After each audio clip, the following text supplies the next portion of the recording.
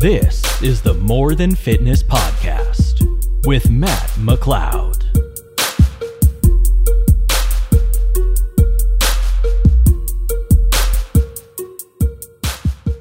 But cool, man. Yeah, like I said, I'm pumped to have you here, and I kind of want to kick this off. I feel like it's always the introductions are all. I don't want you to like have to be super long-winded or anything, but like whenever somebody comes up to you at a bar or something, or just meets you for the very first time, like what do you tell them you do? Gotcha. Yeah. Typically I just say I'm in healthcare, but that's a good one. Yeah. Sports rehab, chiro, depends on how the initial reaction to, oh, you're a chiro goes. That's interesting, right? Because a lot of people they have their own opinions on chiropractors. Yeah, of course. It's just there's such a stigma around it. I wonder why, though. Oh, well, it's because half of them are terrible. Okay, but that's with most professions, no? Yeah, it's like somebody who had a bad relationship with a coach. Do they think that all personal trainers are terrible now? Mm-hmm. Do they think that it's just different with different professions? You get into like in the rehab world, people hear like, oh, well, chiropractic doesn't work for me. Physical therapy doesn't work for me. Versus like you had a bad hairdresser. You're like, oh, well, I had a bad hairdresser. Getting haircuts doesn't work for me. It's like, that's just the way people seem to view it. They think of everyone as more like everyone treats the exact same. Everyone is the same. And some of that goes into how the profession itself has been marketed. But, yeah, what can you do? That's why we're here. You're putting out good information. You're trying to. It's the same thing. I feel like more and more.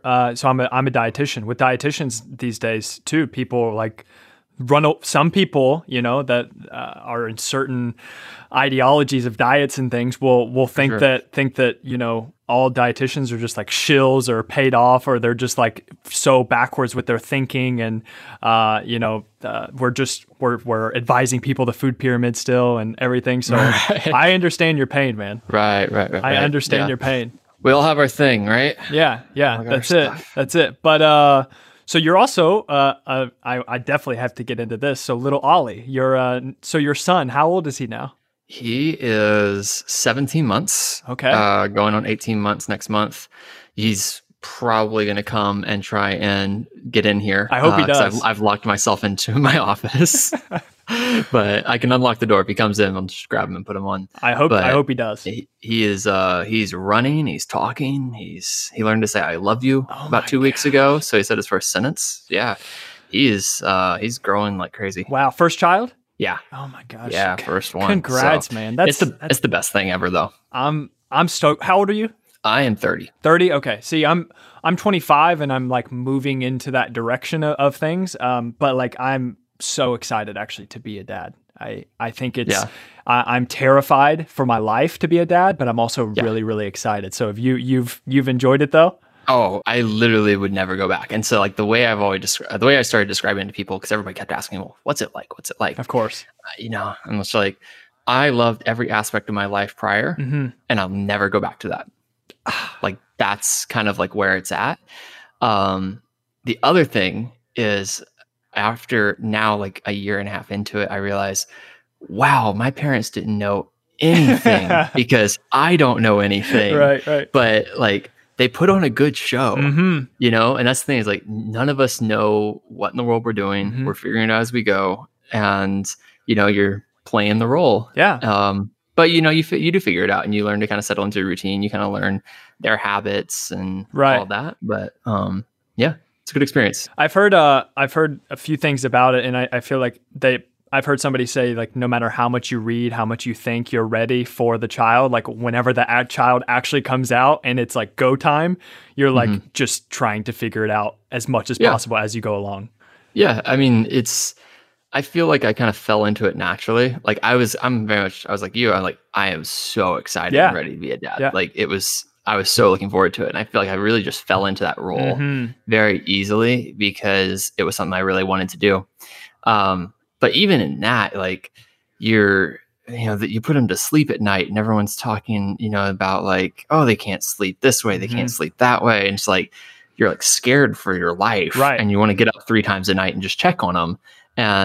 But and then it's like now he's running around, he's grabbing things, and it's like, oh, like I haven't heard anything. I haven't heard him lately. Like, right. I probably should go check on him. Yeah.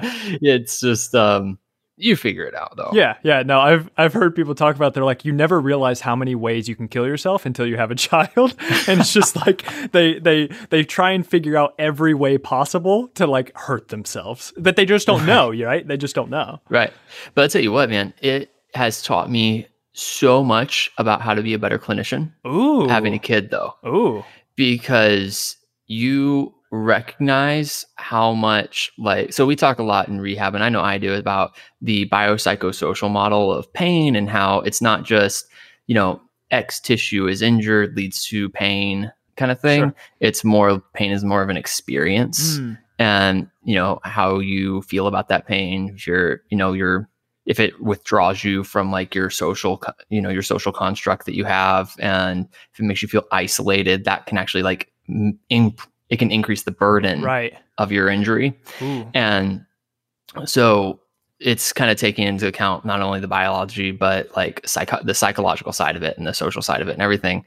But having a kid, you recognize just so quickly how much it's not just about biology, because, they literally, my kid, he like turned around and literally just smacked his head into a wall as hard as he could the other day. But then he just runs over to you and he's crying. Obviously it hurts, and you just console him for 30 seconds and all of a sudden he's just happy and happy-go-lucky again. Right. Because it's not just like X tissue leads to pain and, that's the experience, etc. There's so much more going on to it. And so just seeing how kids like can respond so quickly to like social comfort and stuff like that, like getting a hug or they run to you and just want that. Right. It really has made me appreciate that kind of softer side of being a clinician a lot more. And definitely has made me so much better just in like my 17 months of being with him. Wow. That's fascinating, actually. That's really interesting. I never even thought of, kids are kind of just like, they're like little feeling machines. And it's just like, as soon as they feel the pain, and then they have the problem with the pain, and then the parent comes, comforts them, and then the pain is okay again. Kind of, right? And every parent's first instinct is to try and make them laugh. Oh, okay. Like they're crying, they're upset. What do? You make a funny face, or, you do something and you try and make them laugh, because if you make them laugh, like they're going to stop crying. They're going to be okay. Right. It's just trying to change the emotion. Around it all. And like, he's got himself a black eye. He's bruised all the time. Yeah. And just being a little boy. Right. But he doesn't seem to be too bothered by it. And, it's other than like that first, 2 minutes of it happening. Mm-hmm. But then, like you think about how we think about injuries and how we view our pain and everything, we kind of latch onto stuff. Yeah. We don't just like let it go and just kind of move about like they really do. Right. They're just like, I say like he has the brain of a goldfish. He just literally has that 14-second memory. And then he's just, whoop, oh, look at that. There's something new and shiny. Yeah. And I think that we need to be like that a little bit more too. Dude, you're right. You know what? A topic that I had down here was something I was looking through your stories on IG, and it was about your question and answers. And I thought the really cool one was on pain. I just think pain and pain sensitization. It's a hard word to say. That. And I was reading about it, and I was like, oh, that's so. I just think pain is so interesting and complex, and how we deal with pain, especially from person to person, is going to be different and harder for some people than others, especially based off past experiences and stuff. But could you maybe touch on what was it was like central pain sensitization? Oh, central sensitization. I can't even say it. Jesus Christ. Go ahead. Yeah. Please talk about that. Sensitization. Yes. So in cases of the like very prolonged pain, then what can happen is the nervous system can kind of get almost like a little jumpy, a little hypersensitive, and we'll call it like a hypersensitive nervous system. So the way you have to first think about it, and I think the first key thing you have to recognize is that you don't have like nerves that sense pain. Mm-hmm. Pain is an output that comes out of the brain, not an input that goes into it. Okay, cool. So whenever we're learning like our neuroanatomy in school, you're kind of taught about pain fibers. And so we're like, you'll have like these C fibers, and those are your pain sensing fibers. Really what they are is nociception, which is going to be like a threat receptor. It's sending a signal saying threat up the spinal cord to the brain. And so I relate it a lot to audio waves. Nociception is like audio wave coming into the ear. Okay. Like, so sound, it doesn't come in, audio waves come in, right? Right. Sound is what the sense is that you get out of it. So pain is very similar. Pain is an output of the brain. It's a sense. And so with that, the brain can dial up or dial down sensitivity. And we've all probably experienced this, maybe not necessarily with pain, but with hearing, in that I assume everyone here, it listens to podcasts. So you've probably been listening to a podcast, maybe this one, and you were kind of listening to it, something you said caught your mind. And you started thinking about that. You started thinking, how could I implement that? That's an interesting topic. And before you know it, you don't know what was said for the past 5 minutes.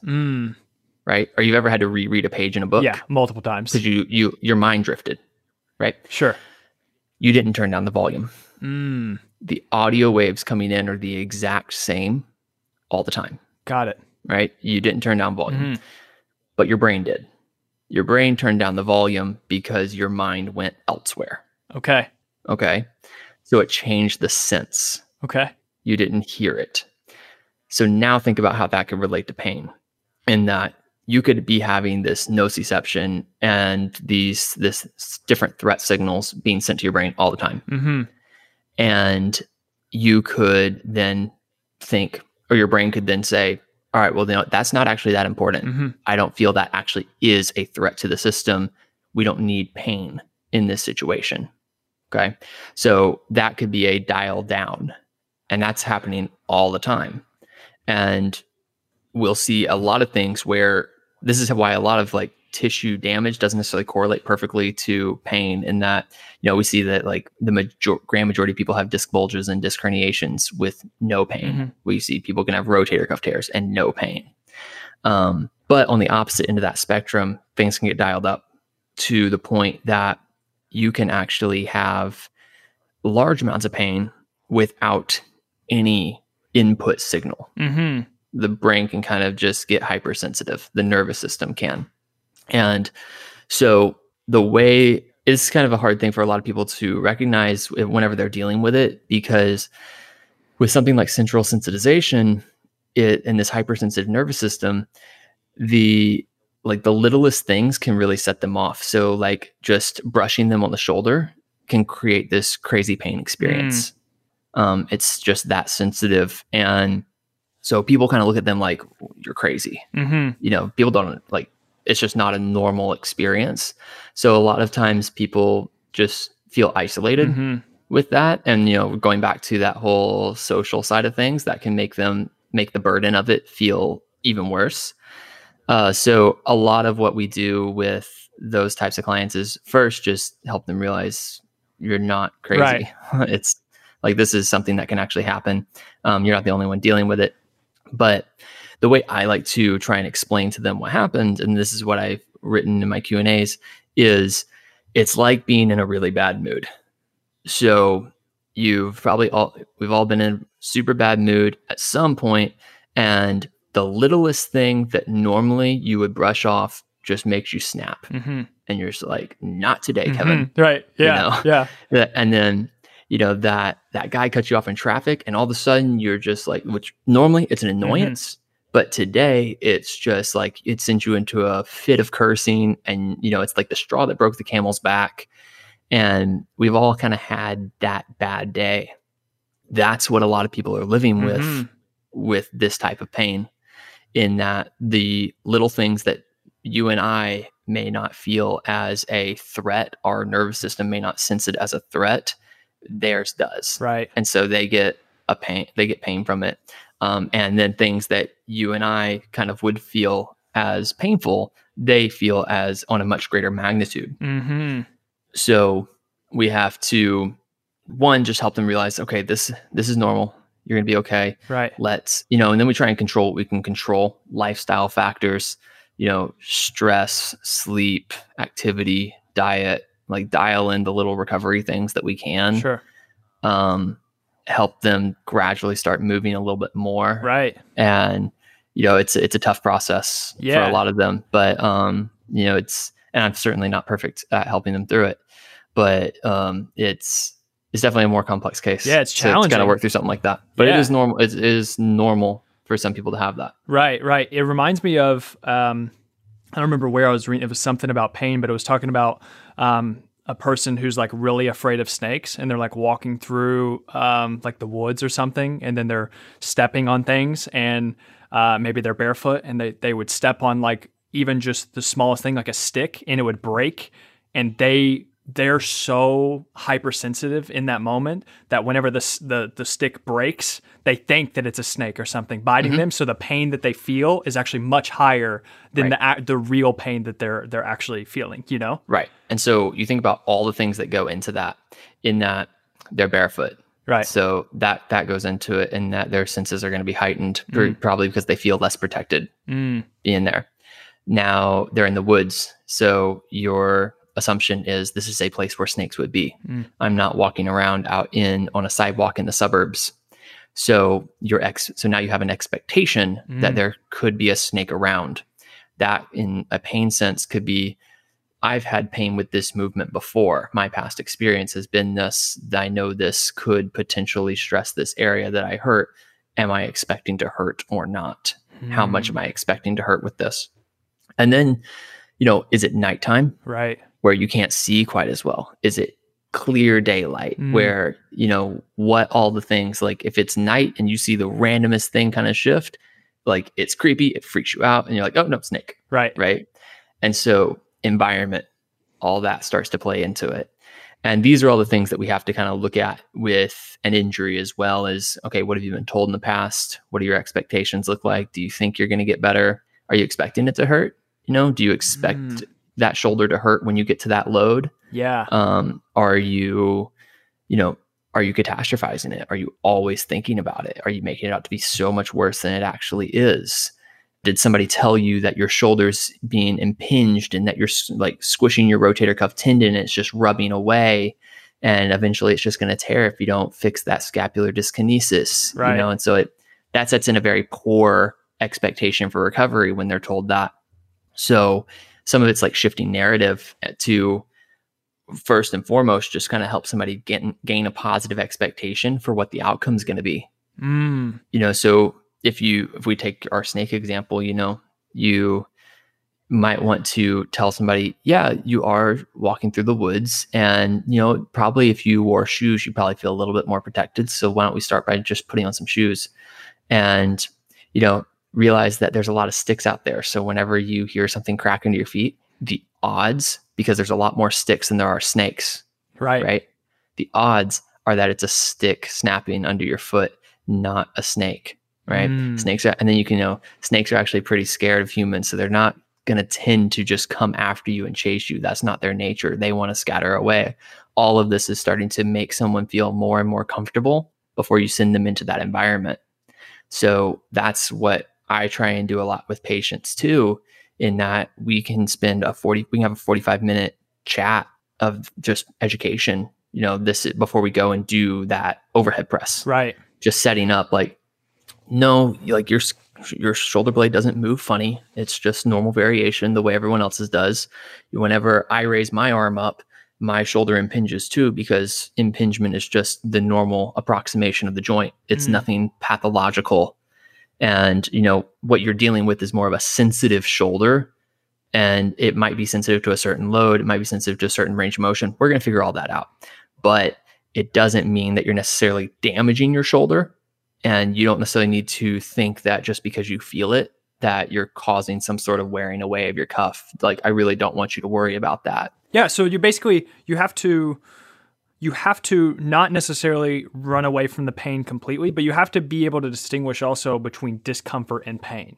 And also, like, I feel, is that somewhat right? And they have to, I guess somewhat the difference between discomfort and pain can be different. Well, what is that difference? Yeah, I guess they kind of go hand in hand, don't they? So there's the thing. Pain's a subjective experience. Right. Discomfort is a subjective experience. Right. The only thing that distinguishes one from the other is if you believe that it is. Damn. Okay. Look at that. So I'd have no problem allowing somebody to work into pain. Okay.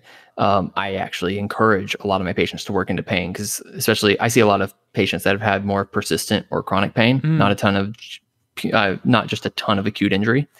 So in those cases, oftentimes the tissue has healed up, the tissue's fine, but we're dealing with more of just this kind of pain is there and it's kind of linked to certain motions or certain loads, things get irritated. And so we frame it a lot more around sensitivity. So I allow them to work into pain. I just tell them if it's tolerable to you, go for it. Because tolerable to you is much, I would say, is kind of that distinguishing line between is it pain? Is it discomfort? Is it good pain? Is it bad pain? Like, we're probably, most of our listeners here are probably in the fitness culture, in the fitness world. Right. So like we inflict pain on ourselves. Yeah. Like do a set of 10 of heavy squats. Yeah. Like it doesn't matter if it's RP 6 or 7, like it hurts. Right. That's just part of it. But you think about what a lot of exercise does for us. It teaches us to better handle that. It kind of like it toughens us up. It makes you more hardy. Yeah. So I think a lot of that is actually a lot more of what's going on in the rehab process too, is when you expose somebody to some of that discomfort and you allow them to see that like, I felt it and there wasn't this dire consequence afterwards. Like I felt my pain in my shoulder, but then I was still able to just move my arm around and function normally afterwards. That then again, it kind of brings it back to we're lessening the burden that the person sees. Because really the injury is more so about the burden that it places on the person. If you think about it, if you break your leg, obviously there's an obvious burden because of the tissue is broken. Yeah. You tear your hamstring, there's an obvious burden. But you think about something like a paper cut, there's obvious tissue damage, right? It really hurts, but there's very little burden with it. And most people would not consider themselves injured to get a paper cut. But people may like stop themselves from going and working out because they woke up with a little bit of tightness in their low back. Yeah. Oh, it's interesting. Right. Yeah, man. No, that's it. I think all of that stuff is, that's a super interesting way to put it. You just brought that up. I feel, one thing that, I feel like it's common for so many people to do, the first thing whenever they get injured or whenever they feel sore or tightness or anything is to stretch that muscle, to do whatever passive stretching on that muscle. I'm curious, what is your take on stretching muscles that are sore or injured or along those lines? As long as there's not a contraindication to it, I don't really mind. I can't say I ever really prescribe it. Right. For some people, you just have to look at it in what are you trying to achieve out of that. So do you believe that tight muscles are the reason you're in pain? In which case I would say, no, they're not, because there's nothing to say that limited mobility should cause you pain. And that more mobility should mean no pain. Right. Otherwise dancers would never have pain, right? Contortionists would never have pain. And I can tell you, yes, they do. Just like the same way as saying like weakness does not cause pain and strength does not make you pain free. Yeah. So you don't need to be stronger to get out of pain. You often just need to find ways to not irritate the crap out of it. Right. So what a lot of people are doing, stretching, is whenever we're talking about this, we need to understand why are we actually doing it in the first place. If you've been told that like, oh, well, I just have tight hamstrings, that's causing my low back pain because it's pulling my pelvis backwards into this posterior tilt and yada, yada, yada. No, that like, you don't need to do that if you don't want to. If you find that stretching your hamstring makes your back feel better and you're doing it and you're like, yeah, I don't know that I need to, but it makes me feel good. And that allows me to then go and work out and play with my kids and live a happy, healthy, normal life while life kind of, time kind of works this thing out, no problem with that whatsoever. And so I liked, you want to use it as a symptom modification strategy and you feel it works, that's cool. Now there can be contraindications to stretching, such as, let's say in the case of like an acute hamstring tear, we would not want to stretch that muscle. Right. That would not be a good idea because we have some tissue damage that needs to heal. If we're dealing with some sort of insertional tendinopathy, so kind of a tendon pain that's right on the bone, sometimes stretching that can actually make it feel worse and that can perpetuate it. So stretching is kind of contraindicated there as well. There's some differences of opinions on that one. But in most cases, as long as it doesn't make you feel worse, it's like fine by me if you want to do it. I just don't think it's necessary to do it. Right.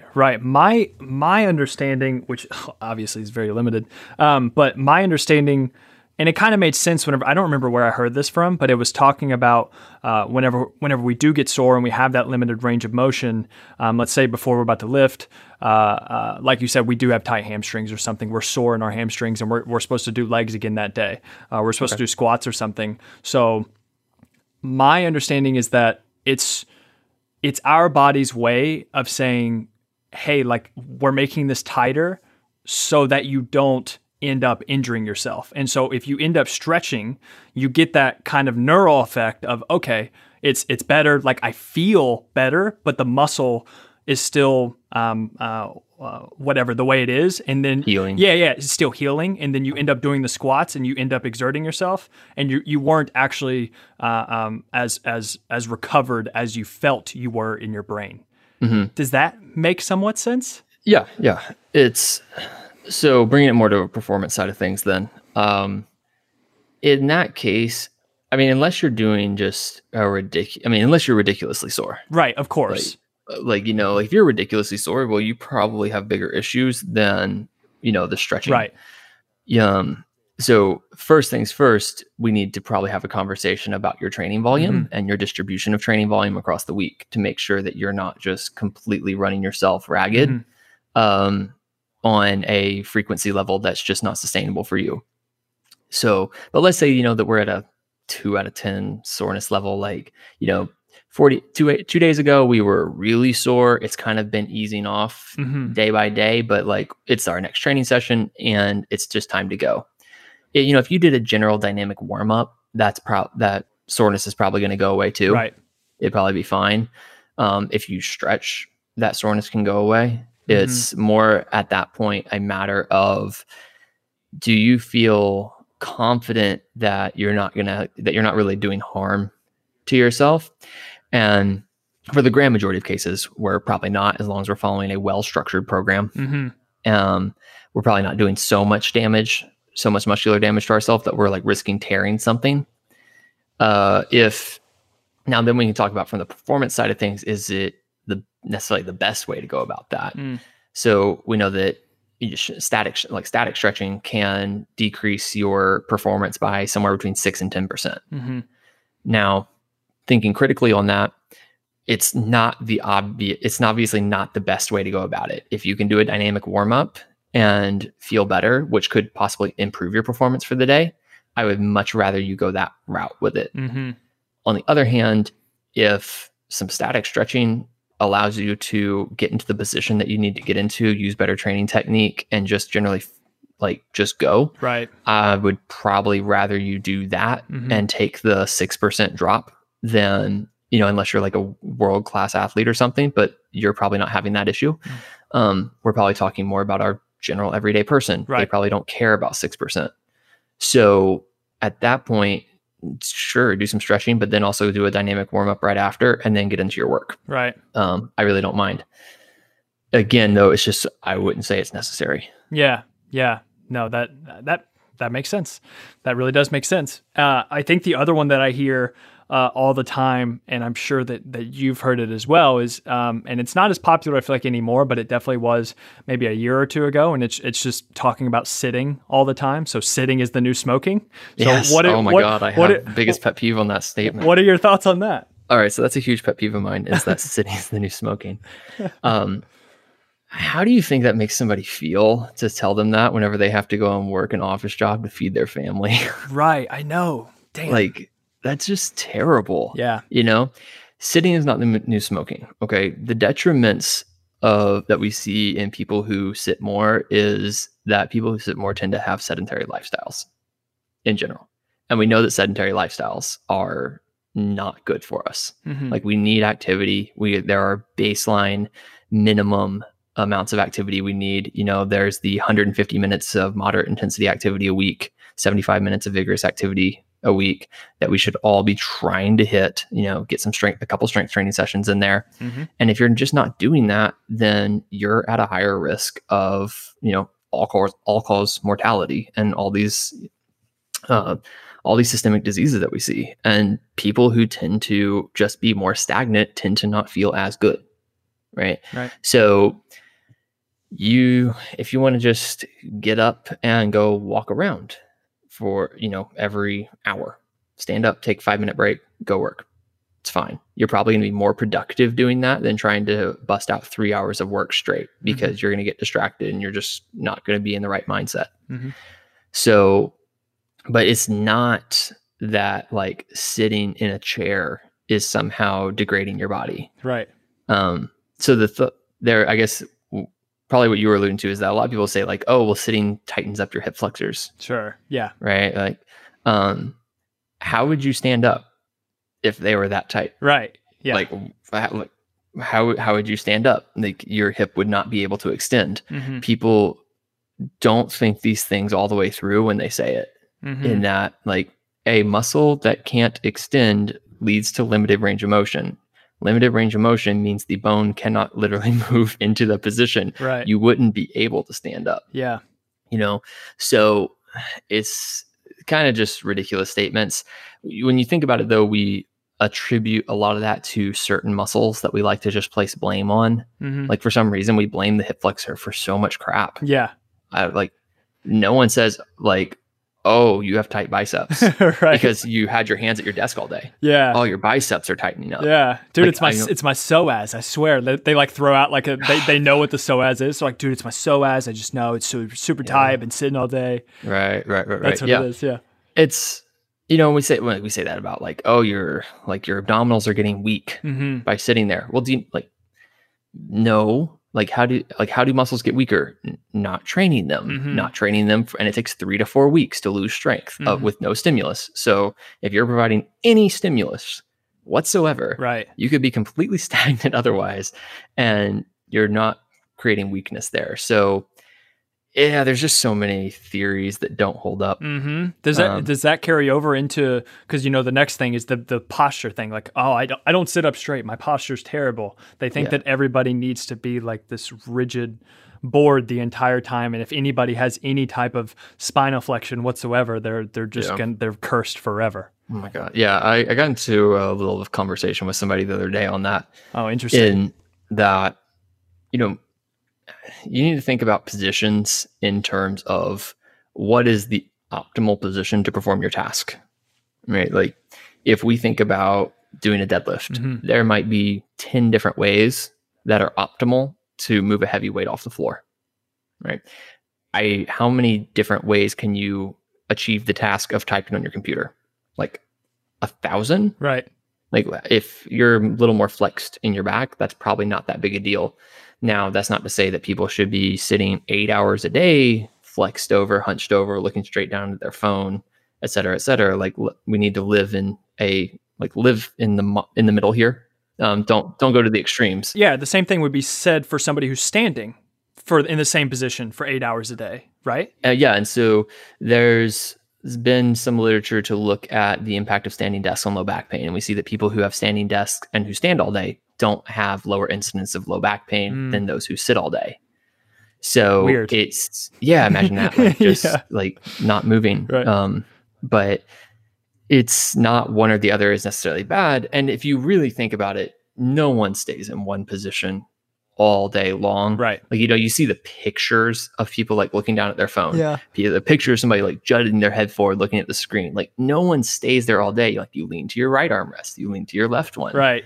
You know, now a lot of people I'm standing right now. I'm going to go ahead and stand right now. I feel better now.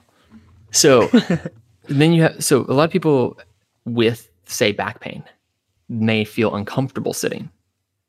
And they might already have back pain from some other issue. Let's say that they were dealing with an acute injury, and now sitting is just uncomfortable for them. That doesn't mean that sitting caused the pain in the first place. It's perpetuating. Mm-hmm.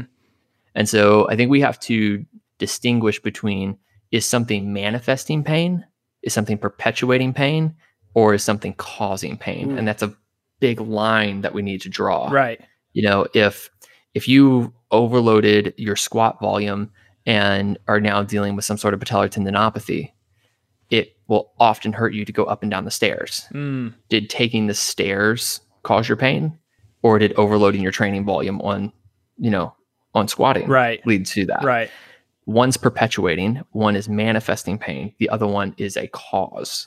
And we need to translate that over and kind of identify these different things with all injuries, and not just say, oh, you have poor posture and you have back pain. Poor posture causes your back pain. Yeah. No, I see. It's a lot of jumping to conclusions on different things, and they don't think it through completely. Right. I try and give patients a laugh, and I bring it back to the baby thing. Babies, you say kiss the boo boo. They run in, you kiss their scraped elbow, and they feel better. Right. Were they in pain due to lack of kisses? No. Right. They were in pain because they ran their face into a wall.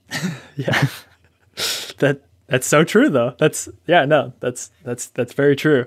Oh man. Yeah, that's good. I think this stuff is really, it's so fascinating because there's so many different facets that go along with it, as far as like the psychological, the physiological, the bio, there's so many different things that go on with it. Did you enjoy, whenever you were in college, did you really enjoy learning about all this stuff? I'm curious. I'm always wondering how much people really did enjoy learning about their profession whenever they were in college. I wish I could say that we learned a lot of this in college. Unfortunately, it's still just not being taught as much as it should be, or it's not framed as well as it should be. We had one or two psychology classes in school, but it was more so about, can you identifying different psychological disorders, right? And it never really put a lot of focus onto the psychological impact of pain and how pain can be impacted by other lifestyle factors. We didn't really get into how pain is impacted by social factors.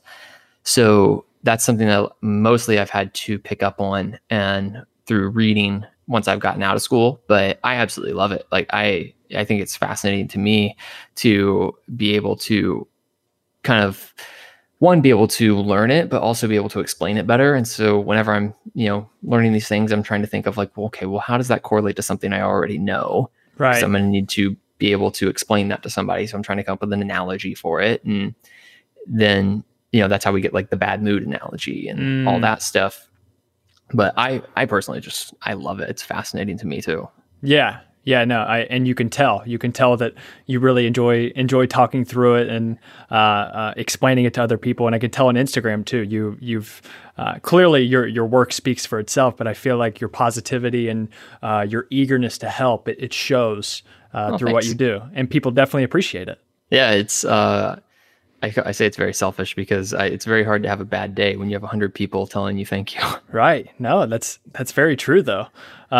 I was listening to your podcast with Emily Duncan, actually. Okay. It was, I think you did it probably a little bit over a year ago. Yeah. And it was interesting. And you actually talked about your college experience. It was kind of not the best time of your life. Yeah. Do you want to segue a little bit into there? I just want to, I feel like whenever I listened to that, I was like, oh shit, this is a really good kind of come up story. And I thought it was interesting. So I wanted to touch on that a little bit. Yeah. So I went to the University of Texas, got my human biology degree there back in 2007. Mm-hmm. So started there 2007, graduated December of 2010. Okay. So I was there for about 3.5 years. And trying to think when exactly it was for me. I think it was about a year and a half in. Mm-hmm. So, well, I guess a little background on me. Like, I've always, just being a teenage kid, being a little self-conscious about how you look, like most of us are, right? Kind of got into running a little bit around in my sophomore year of college, and started to see some weight loss, started to see abs for the first time in my life, like loved it, etc. But that really like led me into this kind of obsession with, like I got to get leaner and leaner and leaner, and like couldn't stop. And then, with that, it starts to go to, well, now I need to get leaner faster. And you start to get obsessed with seeing that number drop on the scale. And like I want to see it a lower number every day. Right. And if it's not lower, then like I'm getting fat again. And like wasn't even fat to begin with. Yeah. But like it just, your mind goes to a weird place, which I'm sure you know all too well working with clients. For sure.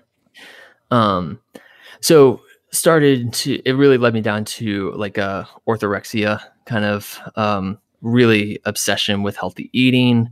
That was kind of during the whole clean eating fad. Sure. Yeah. Time. I guess that was kind of at the peak of that around 2008 or so. Right. And so it was very much like, can't have any sort of breads, can't have any cereals, can't have any sugars, can't have any unhealthy fats. Sure. And that eventually started to go to, well, even if it is healthy, like I shouldn't have too much of it.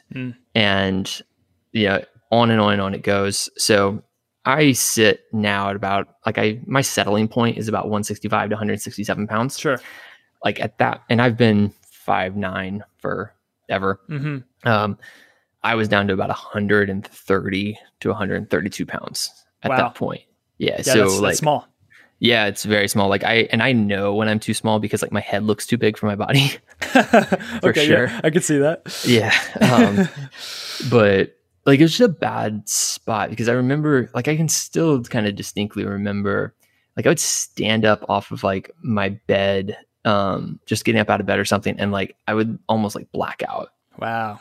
Like I would just be like, whoa, like really. Isn't it crazy how you look back at these times in your life and you're like, why? How did I not see these signs? Yeah, like how is that? Because I think that you get yourself into this mindset of like it's. Maybe I think that you maybe know that it's not perfect. Right. But I think that you justify it in some way. Right. And I know I did. I personally justified it. And like, so I lived in a building with stairs. And so like taking the stairs, like I was exhausted. Like my legs felt heavy just walking to class. I was tired. I didn't have energy. But, you deal with it for so long, it becomes normal and you don't even know what good feels like anymore. So I don't know that you can even recognize it's a problem because it is your normal at that point. Or you associate it because like, oh, well, I'm losing weight, so I'm supposed to feel like crap. Right. It's all part of the process. It's just a part of the process. Like dig in. You're just hardcore. You're hardcore, dude. Yeah, just dig in. Right. Yeah, but then it led to a lot of like social retraction to the point of I would turn down opportunities to go out with friends because like, oh, well, going to a restaurant, I won't be able to control what's going into my food. I won't be able to control the calories. I don't want to wake up tomorrow and like not be as lean as I was today. Wow. And which for no reason whatsoever, right, other than like pure vanity of like, I didn't want to look in the mirror first thing in the morning and not feel the way I felt, the day before or something. Wow. Yeah. And to be honest with you, I don't know where I would have stopped. But like I went home for like spring break and like my family asked like, are you okay? That's like, the sign. That's it right like there. That was a sign. Like they were like, are you okay? Yeah. And they could see like I wasn't eating the same way or anything whenever I went home. And so, like they would just kind of like just sat me down and just talked to me like, dude, are you good? Like, and of course I'm like, yeah, I'm good. But I wasn't. And, I was blessed in that I was able to I crawled myself, I crawled my own way out of that. Yeah. And it was definitely something that I think is maybe more strong-minded and strong-willed over time to have crawled my way back out of that.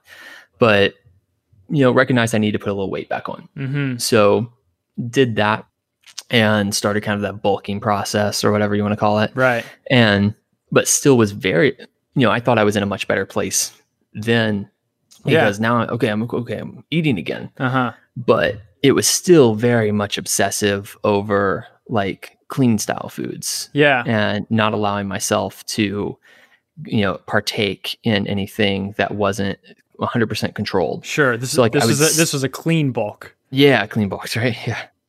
And like, this is at a time, I think, where the only information you had on this was the bodybuilding.com forums. Which is, the holy grail of all information ever. So I understand. Right. But like, this was, before we had access to a lot of what you see day in, like what you can scroll your Instagram for and see like 20 different accounts, all preaching, balance and everything else. Now, so I was still very much obsessed with that kind of stuff. And even though I'm eating more, I'm still not really like going out with friends. And I'm still kind of in that social retraction kind of phase in that I'm just so obsessed with fitness, like, and how I look in my body, that like fitness became my life rather than like being a part of my life. Interesting. That's like my tagline on my bio or whatever. It's like, I coach people how to use fitness to enhance your life, not be your life. Yeah. And I think that is such a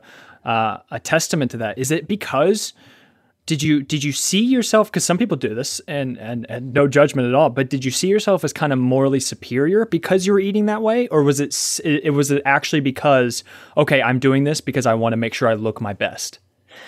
Yeah, it wasn't a moral superiority thing for me. Okay. I think it was that, I think, I'm in healthcare, like the human body is interesting to me. Sure. In general. But like, you see pics of like the bodybuilders and models and all these guys that like, you're like, dude, I want to look like that. Like, I wish I could look like that guy, you know? And like, I want that body style or whatever. And I think it was much more like, okay, I feel like I'm working toward, like, I feel like I'm getting that. Like, I'm going to get that. I'm going to get that. I'm going to get that. So like, that's, I feel like what it was for me. And that like, I felt like I had to be at that level of obsession that's what it took. Because it was like, it was that important to me to get there. Yeah. Right. Versus, and really what it comes down to is I had an incomplete understanding of that process. Right. Like, so I had a very incomplete understanding of how it all worked. I couldn't have even told you how many calories I was eating. I just knew what the food looked like. They were healthy calories. They were just healthy calories, right? And so, coupled that with, what the scale said, I didn't know anything about macronutrient balance, micronutrient balance, or, calorie balance, or just anything. And so, but that's the huge problem, is that, when you have just enough information to be dangerous, you really can be dangerous to yourself. Wow. Yeah. And, you see that in rehab too, in that people get just enough knowledge to think they understand what's going on. Yeah. To where they have an incomplete picture and they don't really get it. And it can actually lead them down a pretty bad path. It's the Dunning-Kruger effect, kind of. Yeah. It really is the Dunning-Kruger effect. You don't know what you don't know. Yeah, until you realize that there's so much more. Yeah, and they're like, oh, okay, so I literally know nothing. Yeah, I know nothing. There's so much more. I probably won't ever know everything. Right. But you start to become more and more okay with that, and you realize that you're just trying to do the best you can every day. Right. Yeah, 100%. And so as you did this start to eventually kind of your obsessiveness kind of tone down a little bit as your life went on and you found out more information? A little bit. Yeah. I mean, now I feel like and of course I say that being trying to be self-aware here. I used to say that I was living a very balanced life. And now I tell you, oh yeah, I feel like I'm living a very balanced life now. Right. But I really do feel like I'm much more I'm 100% balanced now. But so I graduated college and was still kind of in the clean eating mindset and everything, even though like I understood that there was a certain amount of food I should probably have, especially if I had certain performance goals. So go to chiro school, and I don't know, maybe I should have an obsessive mentality. I think that a lot of us in fitness do. Right. But yeah, for sure. Like activity trackers became kind of it was like that first rage of activity trackers before you could wear them on your wrist and everything. Right. So got one of those, and I was like counting steps and seeing how many calories I was burning. But more data. That's more data. Yeah, it's more, dude. I'm a data junkie. I get it. Like I am such a data junkie that I have Excel spreadsheets for everything. So it just like, and maybe that's probably a huge part of it because it feeds me. Yeah. But so I'm seeing like, I'm tracking my macros and I'm seeing how that relates to my activity and what my activity is saying, I feel like I'm more balanced now than I ever been in my life. I'm like, yeah, I'm doing it right. But I'm like, I'm allowing myself to have like some ice cream or something. I'm allowing myself to eat some, I realized that, there's not clean or dirty foods. There's just food. But now I'm more obsessed about the numbers. Ooh. So it kind of just was a gateway to something else a little bit. Right. So it's a gateway. So you let go of one thing, but it becomes a gateway to another thing. Right. And it's like, well, now I'm obsessed with numbers and I won't allow myself to go more than 50 calories over my target, or I feel bad about myself or I'm shaming myself for some unknown reason. Wow. Yeah. And, and we see a lot of people that go through this kind of stuff, and so just over time, gradually reducing some of that obsessiveness to the point that I think I tracked my macros, for 5 years or so.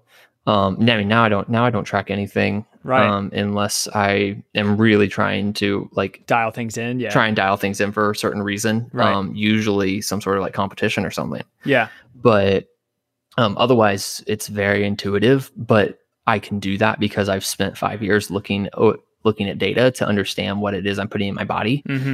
But now, it's like, I don't think about necessarily like going out to, and that's how I understand that, like my balance. Like I don't think about going out to dinner with my family. I can look at a menu and say, yeah, you know what, maybe that's not the greatest option on the menu for how much I should probably be eating. And so I'm going to go with this option over here.